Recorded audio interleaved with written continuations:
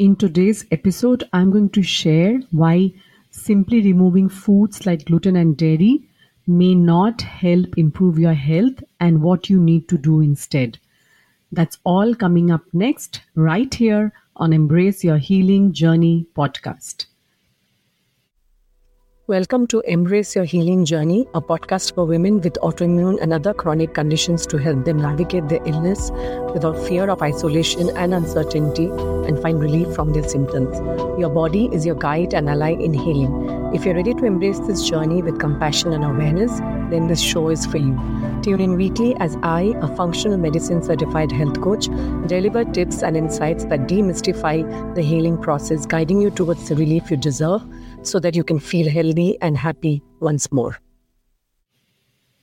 If you're not mindful of each person's requirements, their dietary restrictions can become quite excessive and can cause more harm than good. This is exactly what happened to a client of mine. She had tried going off gluten, dairy, grains without getting any proper guidance as to what to actually eat instead.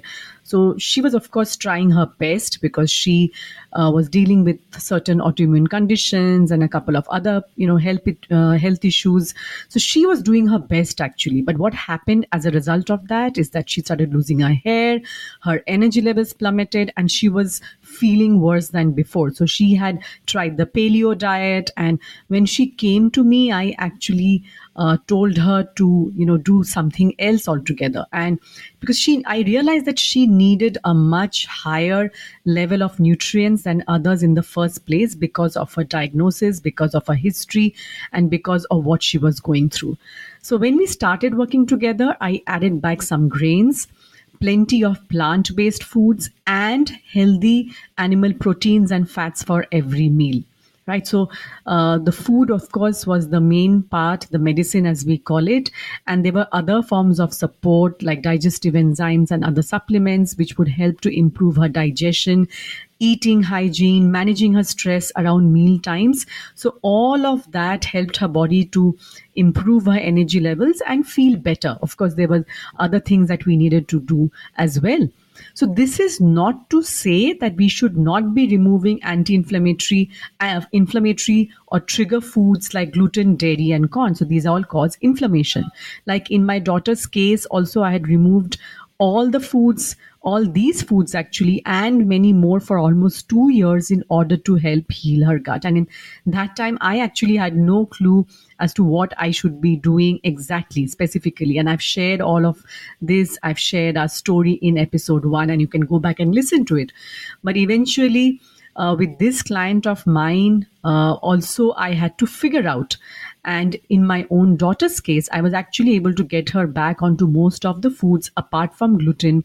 But I remember that what worried me the most at the time, and it was the same thing with this client, is that I wanted to avoid malnourishment at any cost because she was a growing child. My daughter was 8 when I'd removed all these foods. And in the same thing with my client, I knew that she needed to have a whole lot of foods and varieties to get the phytonutrients, to get the amino acids, the fatty acids, all of the things that she needed to have a healthy immune function, to have enough energy, even if she was not being exposed to gluten, dairy, corn, soy, eggs, and some other foods. But this is difficult because, unless you know what and how to go about it, it can become quite confusing and overwhelming. But it's so important that you understand this, that it is actually all about customizing the diet for your unique body's requirements and making sure that you actually make these changes in a way that your body can handle, because your body, has been exposed to a different environment than another person with the same diagnosis. So that's what you need to be very, very careful about. That's what you need to be aware of, because that's one of the reasons why restrictive diets like these can actually worsen certain symptoms, including autoimmune symptoms, because they limit the nutrient intake and they cause stress on the body. And you may be stuck here too, wondering whether food is going to make any difference because you've tried many things and maybe they didn't work. So maybe you've gone off gluten and dairy, and now you're dealing with dry skin, fatigue, hair loss. Or maybe you're dealing with constant bloating, gas, abdominal pain, and digestive issues, regardless of what or how much you eat. And maybe you even face pressure. This is actually quite common. You face pressure from your friends and family who don't really understand your restricted diet and limited food options. And this last one is actually so common. I mean, all my clients and I have faced these questions as to why don't you just have one spoon, right? What possible harm can one spoon of this do? Because they don't understand how the immune system functions. So you may be dealing with some of these, and you might be experiencing symptoms related to some of the foods that you eat, and the symptoms may be changing all the time. So it makes it difficult for you to find safe foods. But you see, the problem is that you still have not addressed all the other underlying factors that are contributing to your disease activation, right? Food is one part of it. So things like enhanced intestinal permeability and gut dysbiosis. And I've discussed this in episode 5 in details, where I talk about gut health, because gut health is the key to bringing chronic conditions such as autoimmune diseases under control. So, over the years of coaching clients, I have found that when it comes to changing their diet, there are a few beliefs that hold people back from seeing the results that they want. So, this is what I want to talk about first. Like, what are these beliefs? So they might believe that they need to make all the changes at one go, like take out all the foods at one go, right? Without knowing what to do next. Or they don't prep their kitchen or their pantry or plan ahead by stocking on food substitutes and alternatives, right? So if you're taking out certain foods, you need to have some other foods to eat, right? Especially when you're hungry. So if you haven't planned ahead, if you haven't prepped or stocked your kitchen with substitutes and alternatives, it's so hard to stay on this kind of a diet and sustain it. As someone wise had said, failing to plan is planning to fail. Or they may not be even clear on why they're changing their diet. What is the connection between gluten and intestinal permeability and immune function, or that there is a connection, right? They are not very clear on that. Nobody has really made them aware why it is important to, stick to 100% elimination, especially where gluten is concerned in the case of autoimmunity, or even dairy or any of the foods that you're consuming. It's not, you can't really have one spoon of that particular food, then it's not elimination. Or they are not connected to their own internal motivation for change, right? They don't really know why they are doing it, right? Why do they want to feel better? Whether they want to travel without pain again, whether they want to play with their children once again, whether they want to feel alive once again, right? So these are some of the things that maybe they don't, they're not aware of, they don't have clarity around. Because once you become aware of the underlying reasons for making these changes, you are most likely to be able to stay on track and continue on this path, right? At the same time, you need to also ensure that you're following a step by step approach to making these changes in your diet. And that's why just taking out gluten and dairy is not enough. There is a step by step process. And there is usually some level of confusion around which kind of diet will help, right? And that's why people try a paleo, then they switch to a keto or a vegan diet, maybe not even 100%, right? They try a little bit here and there. Then they dab a little bit on this and that, and they don't see the improvements because they've not really figured out what is it that their body needs, and what is it and how is it that they're going to customize.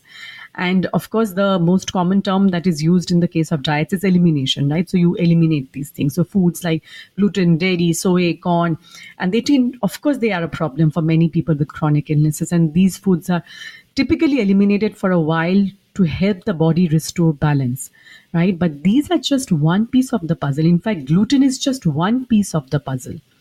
So when you go off gluten and dairy, for example, or some other food without addressing your nutrient requirements, you can actually make your symptoms worse, because you're not really focusing also on the foods that you need to eat. It's not about taking out foods. It's actually more important what you're eating in the first place, right? So following a particular type of diet is not the solution. Finding out what your unique body's nutrient requirements are, that is important. That's the solution. And then finding ways to support it.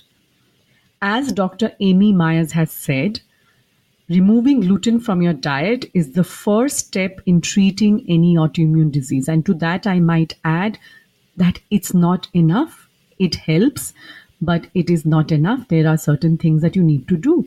So, I'm going to share with you these four things that you need to also look at instead of only focusing on eliminating, say, for example, gluten and dairy. So, I'm going to share with you these four things that you can start doing from today. This is something that has worked for my clients, and I, help them practice it on a daily basis. So, number one, focus on adding nutrient dense food. So rather than focusing solely on elimination, what foods you should not be consuming, focus on adding nutrient dense foods. It can be actually quite helpful to focus on what foods you should be consuming in the first place, so such as fruits and vegetables, lean protein, healthy fats, right? There are multiple positive impacts of nutrient dense foods on your overall health and well-being. So even if you want to prevent health issues in the long run, this is very important. So, improvements in energy level, mood, cognitive function, all these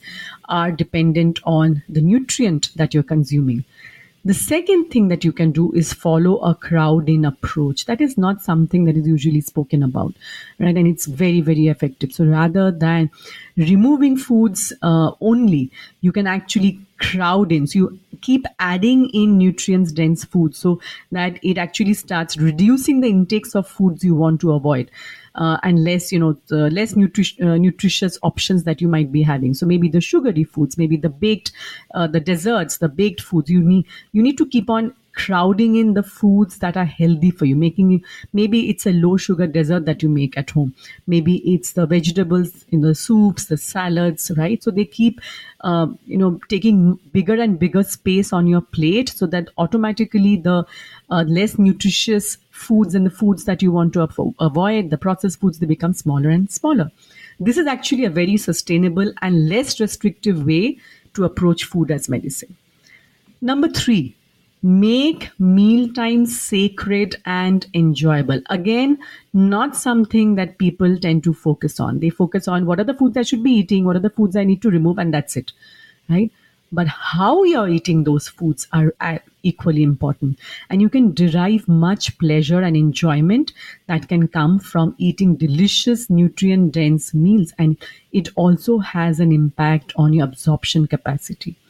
It has an impact on the digestive juice secretion by your body, right? So you need to be intentional about it, and you need to pay attention, and you can experiment with new recipes. I'm always encouraging my clients, to keep experimenting. I share recipes with them. I encourage them to try out new recipes, try new ways of doing the same thing, take out their finest cutlery and crockery, and enjoy a meal in peace, especially with their families over the weekends. It makes a huge difference to being able to follow and stay on a particular diet. Right? And there's so many resources that are available for you.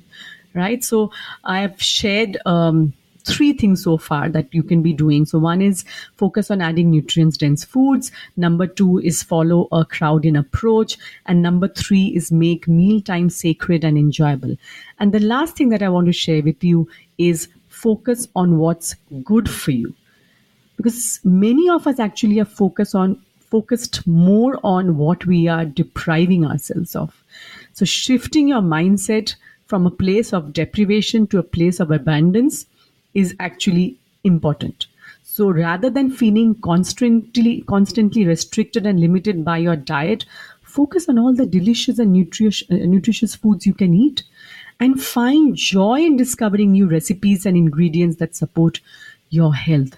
It's going to feel good. You'll be able to sustain all this, right? So that it'll change your relationship with food when you shift from deprivation to abundance. And letting go of perfection is actually the key that holds it all together. Right? When you're trying to figure out what works and what doesn't, you need to be able to let go of perfection, of getting it all right, at the first instant. Right? If you're just trying out new recipes, new foods, if you've never tried this before, if you've just started experimenting with millets, you can't possibly expect to get it right the first time. And in my own practice, I actually give my clients permission to be messy. And today I give you permission to do the same. I encourage you to experiment with foods, in whatever diet that you're following, and find recipes that are more to your taste and liking. That your taste and preferences will be different from another person. Of course, there are some ground rules that you need to keep in mind. So, gluten is non-negotiable, dairy is non-negotiable for anyone with diseases like autoimmune conditions, junk foods, processed foods, sugary beverages, and some other foods, and they have to be customized for that person. But use your creativity and allow yourself to play with different recipes and cuisines. Make meal times fun. Focus on what you have rather than what you are not having, right? I remember I was so happy the day I finally made gluten free Christmas plum cake and gingerbread cookies at home. It was many years ago now, because at that time, hardly any gluten free desserts were available. And we have always celebrated Christmas at home. And I've always, of course, been buying certain Christmas plum cakes and all. And I used to take all of that for granted. But when I took my daughter out of gluten, it was hard, and I had to figure out different combination of flours, with the help of recipes that I found on the internet. And I remember starting, I think in November, I started a month before, and I used to bake cookies, and not everything came out great, of course, and brownies and cookies. And but by the time I hit Christmas, I finally made an amazing gluten-free Christmas plum cake, and even gingerbread cookies that actually look like gingerbread man, right? It was amazing. It was a whole lot of trial and error, and I took the help of my children, and it was amazing when we could enjoy these small pleasures again, right? So it was only by taking these baby steps and allowing this whole process to be enjoyable and fun that I was able to do this. So the way to make all these changes is to start taking baby steps. These are necessary, but you can start taking small steps and let go of expectations that you have of what exactly this process should look like, right? To try out different recipes, whether you're following a particular diet, etc. There's so many resources that are available. But at the end of the day, remember that dietary interventions are just one part of a holistic approach to healing. That means it's just one piece of the puzzle, right? I tell my clients all the time, food is one piece of the puzzle, your test reports another piece of the puzzle, all the things, the data that we are gathering, everything are different pieces of the puzzle which just fits in, right? You are the whole person. So you need to be gentle with yourself and focus on progress, not perfection. And celebrate your success. When you're able to make certain dietary changes, when you're able to see results, when you start celebrating your success, it will help you to stay motivated and continue to make changes in your diet and lifestyle over long periods of time. If you have any questions, you can connect with me on Instagram at Anindita Rungta. Thank you so much for joining me today for this episode of Embrace Your Healing Journey. If you love this episode, do take a minute to write a 5-star review. It would help me keep bringing more such content to you. In the next episode, I will dive deeper into autoimmune disease activation and the most common myths around this disease. Don't miss it. Your body knows how to heal. Are you ready to support it?